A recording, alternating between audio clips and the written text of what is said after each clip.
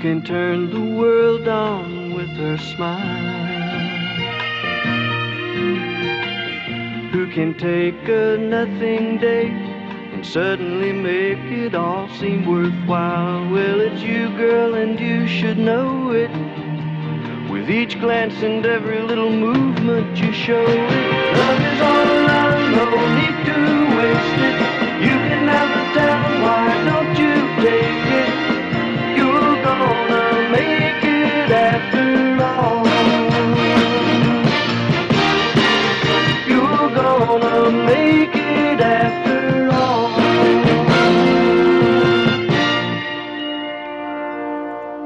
Welcome to After All, the cross-generational podcast dedicated to discovering and rediscovering the social, political, and personal impact of the Mary Tyler Moore Show. I'm your host, Ariel Fisher. And I'm Sylvia McCon. And welcome to the show, guys. This week, we have for you episode 7 from season 2. Didn't you used to be... Wait, don't tell me. That's the title of the episode. It's a long title. It's a long title. It's pretty verbose. Their perspicacity isn't great, though. So, this week, we have, assuming that the relentless Howard Arnell won't be going, Mary decides to attend a high school reunion, and Rhoda comes along. Incidentally, she was wrong. Howard Arnell is in fact there, and is his usual charming self. Oh my. Holy socks and all. Yep. And with camera and taking pictures of everyone and everything. Oh, yeah. Every minute. Predominantly Mary. Predominantly Mary, because he loves Mary and wants to marry her. Yet again. Yeah, he wants to marry Mary. Everybody wants to marry Mary. The episode was written by Alan Burns and directed by Jay Sandrich. And since Howard Arnell is back, that means that Richard Shaw is back, who has also thus far played Chuckles the Clown and played Howard's brother, the infinitely nicer and more charming Paul Arnell. That's right. We also had Pippa Scott this week as Estelle Kamser-Proust, who was she looks vaguely like Betty White, actually. Oh, she does now. Yeah, in her later years. She also looks like Ellen Burstyn? Ellen Burstyn. Yeah, it's like if Ellen Burstyn and Betty White had a child. Yes. Completely. Amazing. Yeah. Yeah. Born 1935. Wow. Yeah. Okay. So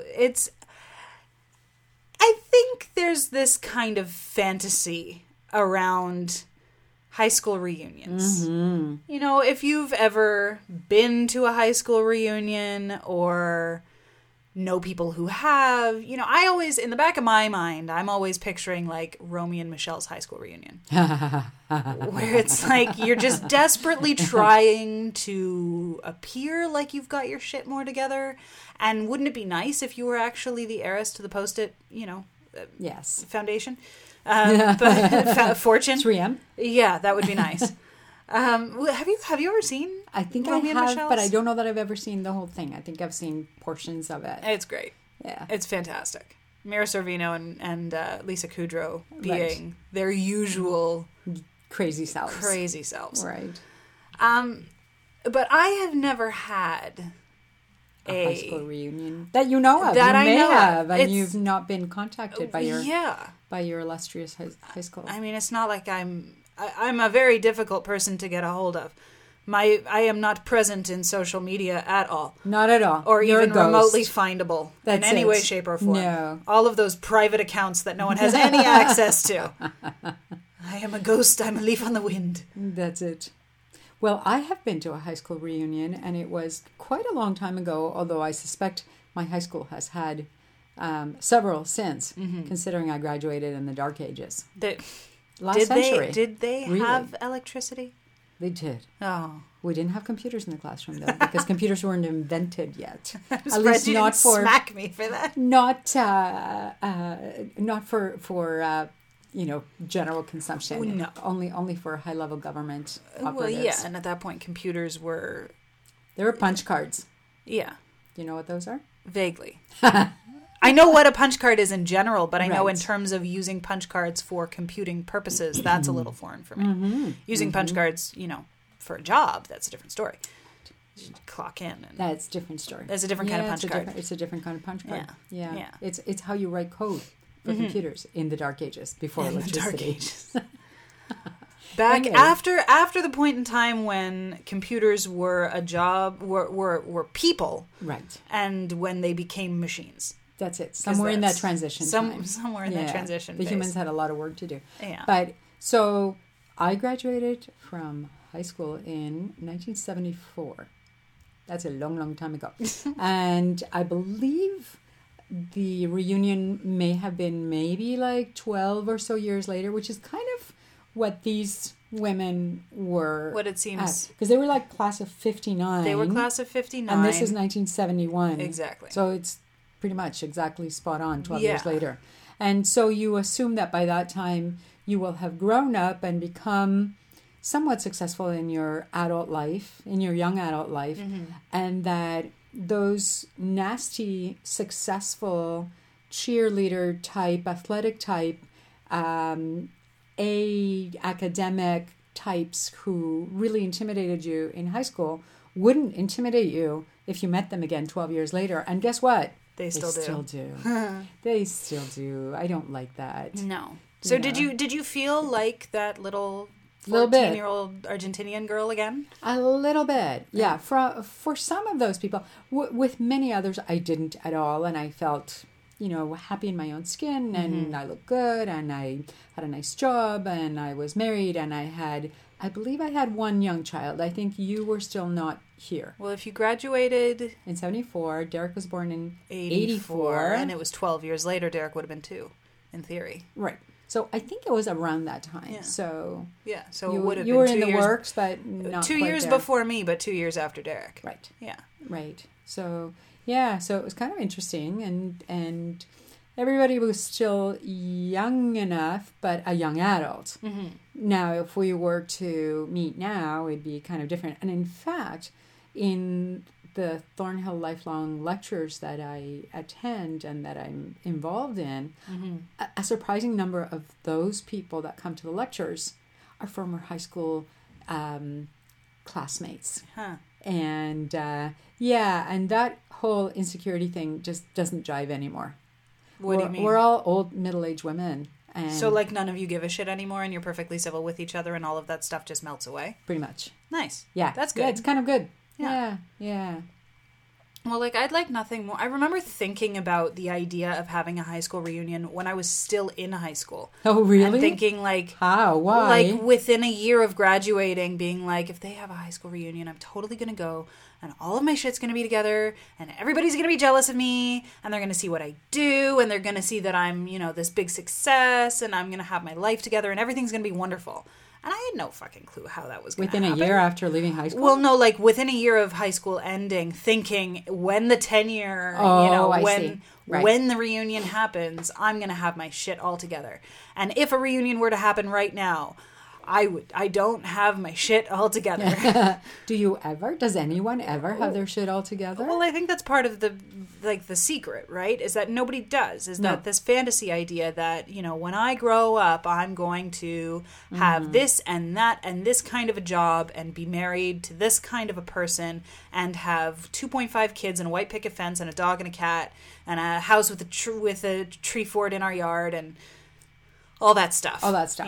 The if I had $1 million stuff, the our house is a very, very, very fine house stuff. All yes. that. Yes. And it's just not true. That's a fantasy. That's a myth made by BBDO, And that's not something that any of us can actually really attain. I think that the success... But social media really pushes those buttons of a lot of people. It can, yeah. Especially platforms like Instagram where you're showing the selective perfections of your life that are purely manufactured and not... You're seeing, And there's no scratch and sniff, so you can't smell, you the can't cat smell litter. Where's the poop?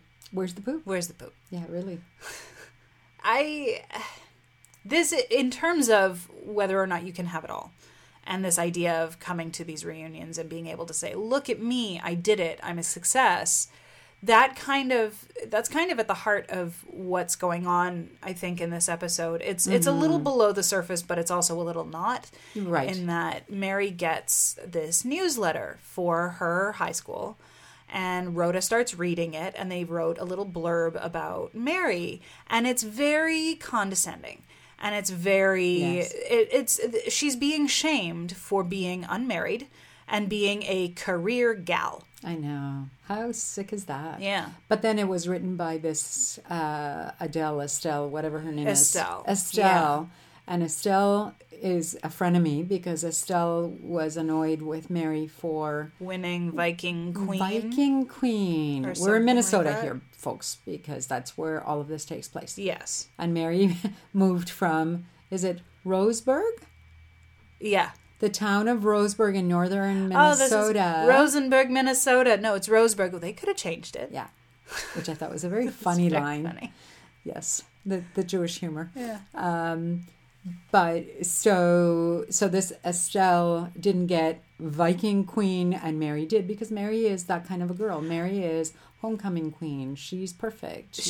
But Mary is the actual personification of what the girl next door and the homecoming queen or the Viking queen is, right? It's this person Yes. who is effortlessly beautiful, Yeah. all effortlessly thin, effortlessly personable. Everybody likes her. she's genuinely very nice. Yes, she's very She nice. doesn't put she's on very airs. affable. Like Yeah. there's nothing about her that's contrived No. or mean-spirited or manipulative. Quite the opposite. Yeah. In fact, she's quite guileless. Yeah, even as far as when she calls in sick for work and has to explain yes. herself. And it's, so you get that kind of idea that but it's so strange because a girl like that wouldn't be the most popular girl in school. You would, but I feel like the Estelles of the world would be given that ranking a little bit more. The people who kind Maybe of not in Minnesota.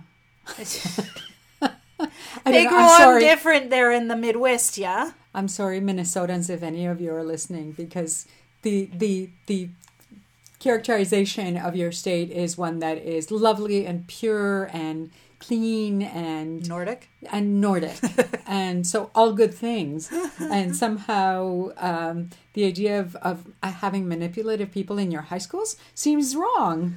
But at the same time, like I people know. are the same This no matter is- where you go, yes. right? You Yeah, run into different people. This is tongue in cheek that I'm saying this, but Yeah. yes, Yeah. yeah. But it's interesting that they, I guess, because, we digress, as is usual. You get this kind of shaming of Mary for not being Yeah. married and not having Yeah. kids. And it I do love the fact that, because everybody talked about this, right? I've seen, that's one of the big things when going into this, starting with the beginning of season 1, that I had heard so consistently that Mary's marital status seldom, if ever, factors into any of her behavior. Like, she'll date and she'll see guys and that's fine, but marriage and children never seem to be a preoccupation for her. That's right. And that's particularly true here because, she seems to genuinely not appreciate the dig at, she's Not at all. She may have Yeah. all these things, but she's just a career gal. She's not she's not really successful because she hasn't squeezed one out and put a ring on it. But, or not in that order. And then we have somebody like Rhoda, who, Yeah. when we were talking about this while we were watching Yes. the episode, you mentioned how, I find it very off-putting. yeah, because Rhoda seems to be, and this is something that frustrated me a lot with Rhoda in the first Yeah. season, and it still frustrates me with her now, because I love Rhoda. I really do. I think she's one of my favorite characters. I agree. But she's so preoccupied with this social preoccupation of marriage, and that's the standard to which we should all strive. Yeah. That everybody, like, she's even willing to take an interest in Howard by the end of the episode. And that's kind of like, really? And like, she's making You're fun. better than this. Yeah, and she's making fun of Captain Buzzcut when he walks into the gymnasium, and then they start chit-chatting, and she's throwing himself all over him, and behaving differently than she actually does, and kind of lying a little bit. A And little bit. No more than in previous episodes when she was dating this forest ranger guy. Yeah. Or he was... when they was went he a hiking with the Nordic Yeah. Minnesotans, which was appropriate. Exactly. And she kind of talked herself into... Well, I could be like this. I could be like this. Yeah. And it's very off-putting to think that way because she's feisty, she's edgy, she's smart, she's beautiful. She has everything going for her. and yet somehow she's unhappy. She comes across as being kind of permanently on the prowl for a man.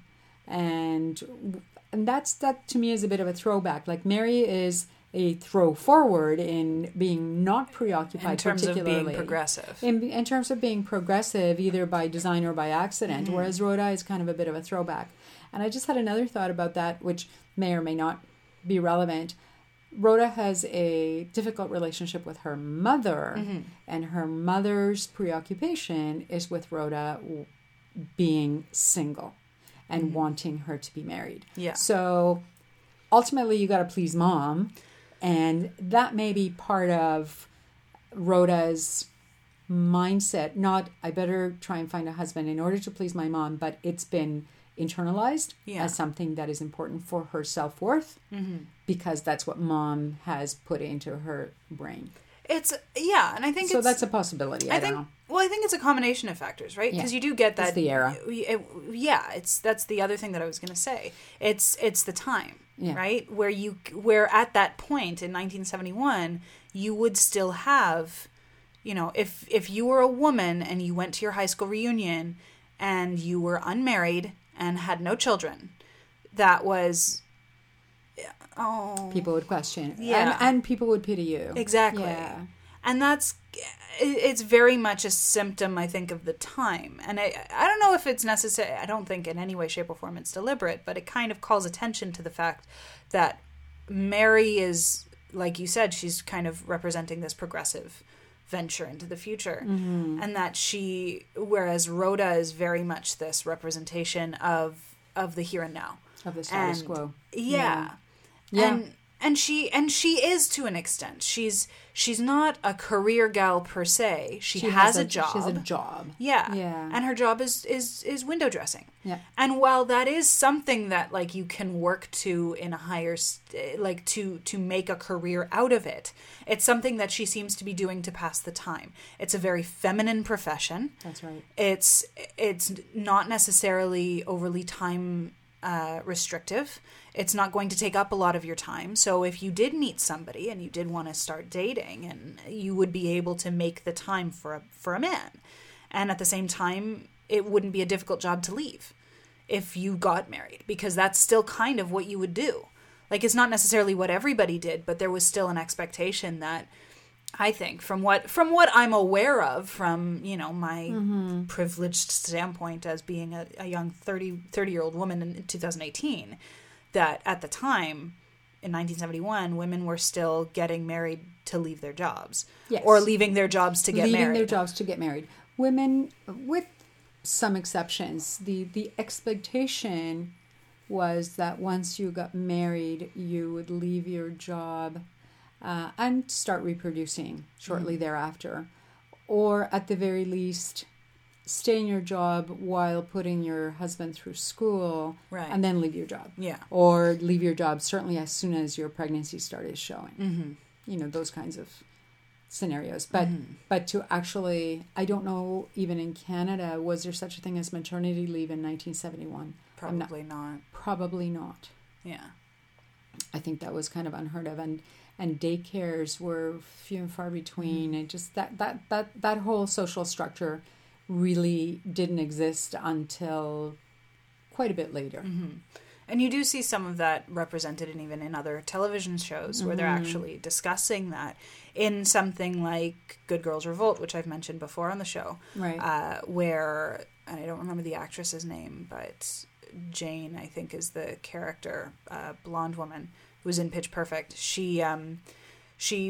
Her family is starting to, her mother especially, and as well as her father, is starting to get antsy about her working at the newsroom because she's starting to take too much of an interest in it. And her partner, who she's clearly interested in, is Jewish. So they want her to leave and go and work for the nice waspy law firm so that she can meet a nice man, get married to a lawyer, and leave. Because there's no money in journalism. Right. And those Jewish journalists, what are they going to do? You got to marry a wasp, right? Exactly. You're not one That's of just them. a Why would you thing. do that? But again, we also have in something like Mad Men, when Joan gets married. Yes. And she she gets married and then keeps working there to help put her husband Through medical school. Yes. Right? And he doesn't get his placement. But she's already quit her job in order for him to start working. Right. I forgot about that. Yeah. And then she has to get a job at a dress shop and is all embarrassed and, I'm just helping a friend. But no, she's helping him change his... There was a real shame and stigma associated with a married woman working because it meant her husband couldn't support her. And that is a big shame. And it was a shame created for and by men for themselves, and yet the women absorbed it. And it's interesting that you mentioned that women are absorbing that shame, because that also kind of jives with a lot of other stuff that, and now granted, we're recording this episode on Mother's Day weekend, and this is going to go live, like you're listening to this probably in October. I don't know. I haven't checked the timeline, but it's, there's all that stuff with, was it the Golden State Killer that was just caught recently? Yes. Yeah. After, is it Michelle McNamara who wrote the book? Yeah. I don't know the name. She was, she's passed away, was married, happened to have been married to Patton Oswalt, but she was an exceptional true crime writer in her own right, and that was what her career was, right? And it's because of her book that they cracked the case. So posthumously, she was involved in this. And everything that the press was jumping on was the Golden State Killer's ex-wife. That she rejected him, that there were all of these things that she did or did not do when basically running from him as a threat to her. And somehow her inaction is now being blamed for his killings. Yes, and she was a crime writer. No. Oh, I'm sorry. I'm confused. The Golden State Killer's ex, yes, is absorbing a lot of the blame for his murders, and that's not crazy. And that's not new. No, and that's that's an extreme case. Yeah, but there's a lot of instances throughout modern history where we as women have been blamed. Like, you see people who like for instance with the attack on Toronto, and women were just too harsh on him when they rejected him. So he was lonely and he was hurt and he was this and he was that. No. We don't owe you anything. We most certainly do not owe you our bodies. Exactly. And we do not, it's not our fault that you can't process rejection. And we don't owe you a polite response. But there's this idea that somehow it's women's faults for not kowtowing to men to support their egos. And then you get these other, other instances where, like all the shit that came down on Hillary for Bill's infidelity. And why is that her fault? Why does that have to come down on her? She covered it. I mean, Lewinsky. I'm talking about Lewinsky. Right. But Hillary covered up, and she did do, and I'm speaking out of turn here because I don't remember exactly what happened, but she not only stood by her man, she kind of made life miserable for some of the accusers. Having said that, this is not her issue. It shouldn't be her issue. It's strictly his. Well, exactly. What we as women are not responsible for the actions of bad behaviors of men. Exactly. Within or without our lives. Like whether it's our spouse who has done something terrible, nothing that we do made them do that. Yes, it takes two to tango, and yes, when it comes to problems in a relationship, both parties are involved in what happens. But when it comes to the individual actions of an individual, that can't be something that falls on. That can't be something that falls on the woman. And it often is. And the whole idea of, you just made me so angry, or you made me this, or you made me do it. You made me do it. No. No one made you do pick anything. Up the gun, the knife, the club, the whatever.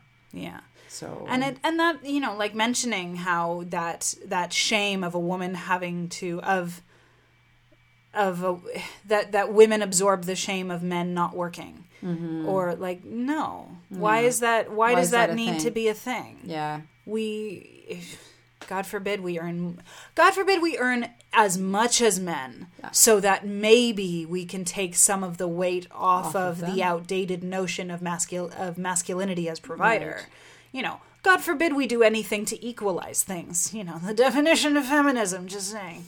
But it's, you know, you see a lot of that factoring in here, this idea that the absence of a man is now making Mary this target, is now making her this target for pity, this target for shame, and that's somehow something to be looked down on.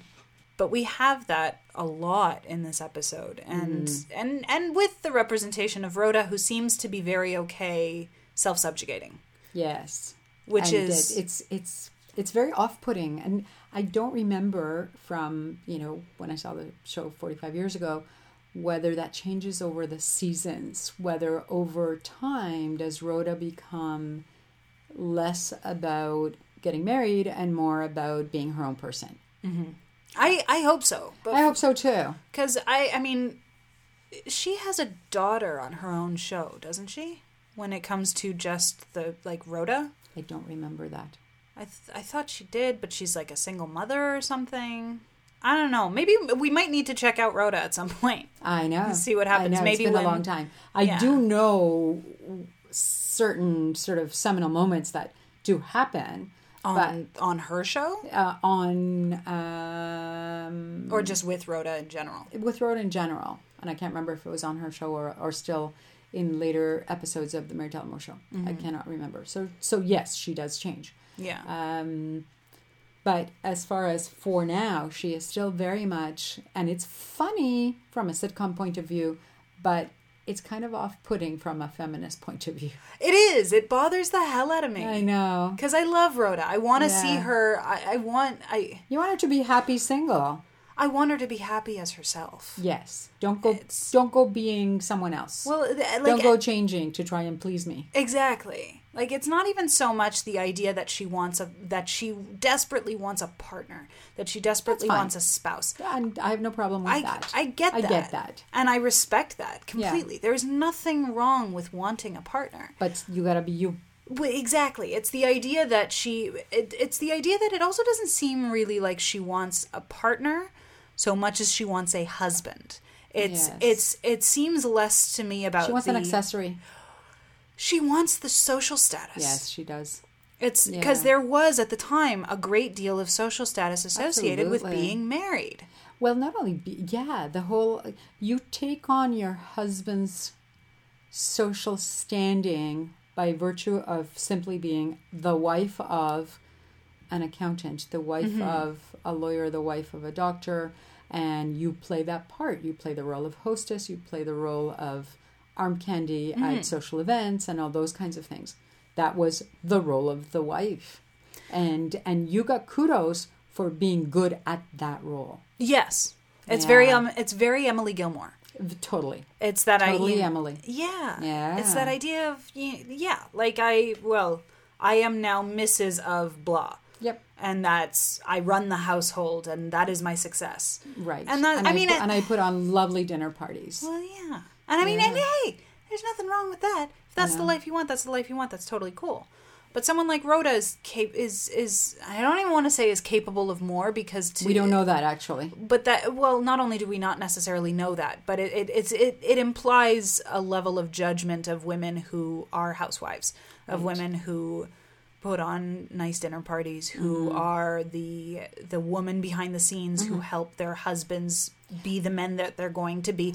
And there's nothing necessarily wrong with that so long as it's a choice that the woman themselves is making. Exactly. It's not necessarily a lifestyle for everyone. I actually know people who are that. Who are that and have been very happy. And these are women my age who made that choice. And I have to assume the choice was a mutual choice between themselves and their husband saying, you know what, this works better for us for many reasons, practical and social and economic and whatever. And they haven't worked since they had children. And their children are now your age and older. Right. So, and yet they seem very happy, very involved in their lives, doing all sorts of different things. They haven't earned money outside of the home, but they've done other things. So I agree with you. If it's a choice, then all the power to you. Yeah, so long as it's a choice. That's what it's all about, Yeah. right? But for Rhoda, it very much doesn't seem like... I don't know. I think that's one of the most frustrating things for me about Rhoda's character. I love her to death, and I relate to her in so many ways. But this idea that she is not enough, and that she needs to be different, and that she needs to change in order to get a man and therefore marry him and have the status symbol of the engagement ring and the husband and the life associated with that. That seems to be her end goal frustrates me to no end. But at the same time, I think it's a necessary imagery to have, because that's still very much Mary was the exception, right? This idea of a professional woman in 1971 who is, she's not a career gal, because that's so condescending, but she's a career woman. She is a woman who is going about her life. She's working a job that she loves, that's doing things, that's challenging her, that's exciting for her. Yeah. And if a man falls into her life who she wants to spend the rest of it with, great. Bonus. If not, maybe she'll go on some dates here and there. Maybe she'll try and meet someone, but she's not going to push it. She's not going to change herself to find it either. And that's kind of... maybe I've just had this aha moment in my head that's kind of the whole point of the show, right? Is that you have that juxtaposition. Yeah. That counterbalance. That's interesting. And whether that was deliberate, it's interesting, the whole, the dynamics between Mary and Rhoda and how they interact with each other. And is that a thing? Mm-hmm. Is that, I think there's also the, Mary being the golden girl, who gets the guys all the time, whether she wants them or not, and Rhoda being the sidekick. She has to work a little harder to get someone's attention, especially in Mary's shadow. Right. Despite the fact that Mary is not at all... Deliberately casting a shadow. No. She just shines. Yeah. Even in so much as, the way everything goes when she shows up to a high school reunion. Yeah. And Estelle is desperately clamoring for people's attention and their praise. And even the principal walks in and has to read her name tag, and she has to comfort herself with, "Oh, he remembered," and then turns and takes one look at Mary, and Mary Richards, and is all warm and embracing and wonderful. And it's kind of, she glows. She has a presence that not many other people have, and that makes a lot of other women feel like shit about themselves. Yeah. Yep. Or jealous. Just jealous. Yeah, just jealous. The other thing I was going to say, and this is relating to how they portray their jobs/careers. Mary's job and Mary's involvement in her job or in her career is central to the show. Rhoda's is very peripheral. You don't hear much about Rhoda's job, only a little bit, and only if Mary happens to be meeting her for lunch and you see her in the window, dressing a mannequin kind of Which thing. I think we've only seen the once. Yeah. But Mary's job is a big deal in the show. It's the focal point. It's a focal point in the show, and which I think that was groundbreaking for its day. The fact that the job and the workplace and her relationships with her work colleagues is as important, if not more important, than her relationships outside of work. Which for a woman waiting to get married, that is most unusual. So, yeah. I don't know. It's all part and parcel of the whole Genie gig, right? It's all part of it. How do you keep all the balls juggling in the air and have everything perfect and all that stuff? And you don't. That's the secret. The secret is there is no way. And all those Instagram people who have perfect lives don't. No, they're lying. Lying. All of it's fake. This idea of the having of everything, how many of those people who look like they have perfect families have been divorced or have lost a loved one or have had, God forbid, like a miscarriage? Like how many of them have lost their dreams because of physical injury? How many of them have lost opportunities because of mental disorders and anxiety and depression? All of these things that you don't see, the meat and potatoes of what life actually is. The shitty stuff. Well, yeah. Yep. And let's face it, life is hard. Life is not the picture perfect look that celebrities and ad agencies want you to think it is. But they want you to think that if you buy certain things and if you live a certain life and if you take certain pictures, it will look that way. It's all about money. Yeah. This got dark. How? From a high school reunion? How is that possible? Because it's a high school reunion. Ay vey. But I would, if they contacted me tomorrow and said, hey, You'd next go. month, I would totally go. You would totally go. I would totally go. Yeah. Because I It'd may be not fun. feel, well, I may not feel like I have my shit together. But you have a lot of your shit together. But I admittedly, I still don't get tired of telling people that I'm a writer and a film critic and that I have 2 podcasts and I write for different publications and I do this on the side. The fact that I'm able to list off what I do and have most people go, ooh, how interesting. Or that sounds so cool. Or wow, cool. it sounds like you do a lot of stuff. And you do. Yes. And you do. I have no free time and I'm super happy about it. Thank you. That's it. She's constantly sleep deprived. This is so She's true. falling asleep as we speak. I got 7 hours last night. That's really good. That's actually That's really good. That's the most I've had in 2 weeks. Don't panic. Your daughter's okay, I swear. Next week, we have for you episode 8, Thoroughly Unmilitant Mary, which is actually a pun on the title of a film that Mary Tyler Moore was in with Julie Andrews 3 years prior? 1967. Okay, so more than 3 years prior. In 1967, called Thoroughly Modern Millie. But no relation at all to what the episode is about. The episode is about the Television News Writers Union goes on strike, other guilds and unions follow, and Mary has to cross the picket line. The episode was written by Martin Cohen and directed by Jay Sandrich. Full disclosure, folks, we've already watched the episode.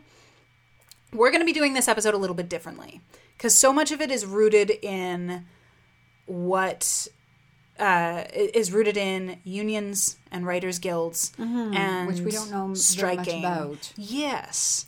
So it's going to be a slightly different episode next week. Instead of, we likely won't have as much personal stuff to kibitz about. Instead, we're going to do a little bit of research. We're going to come to this with a bit more information on the table.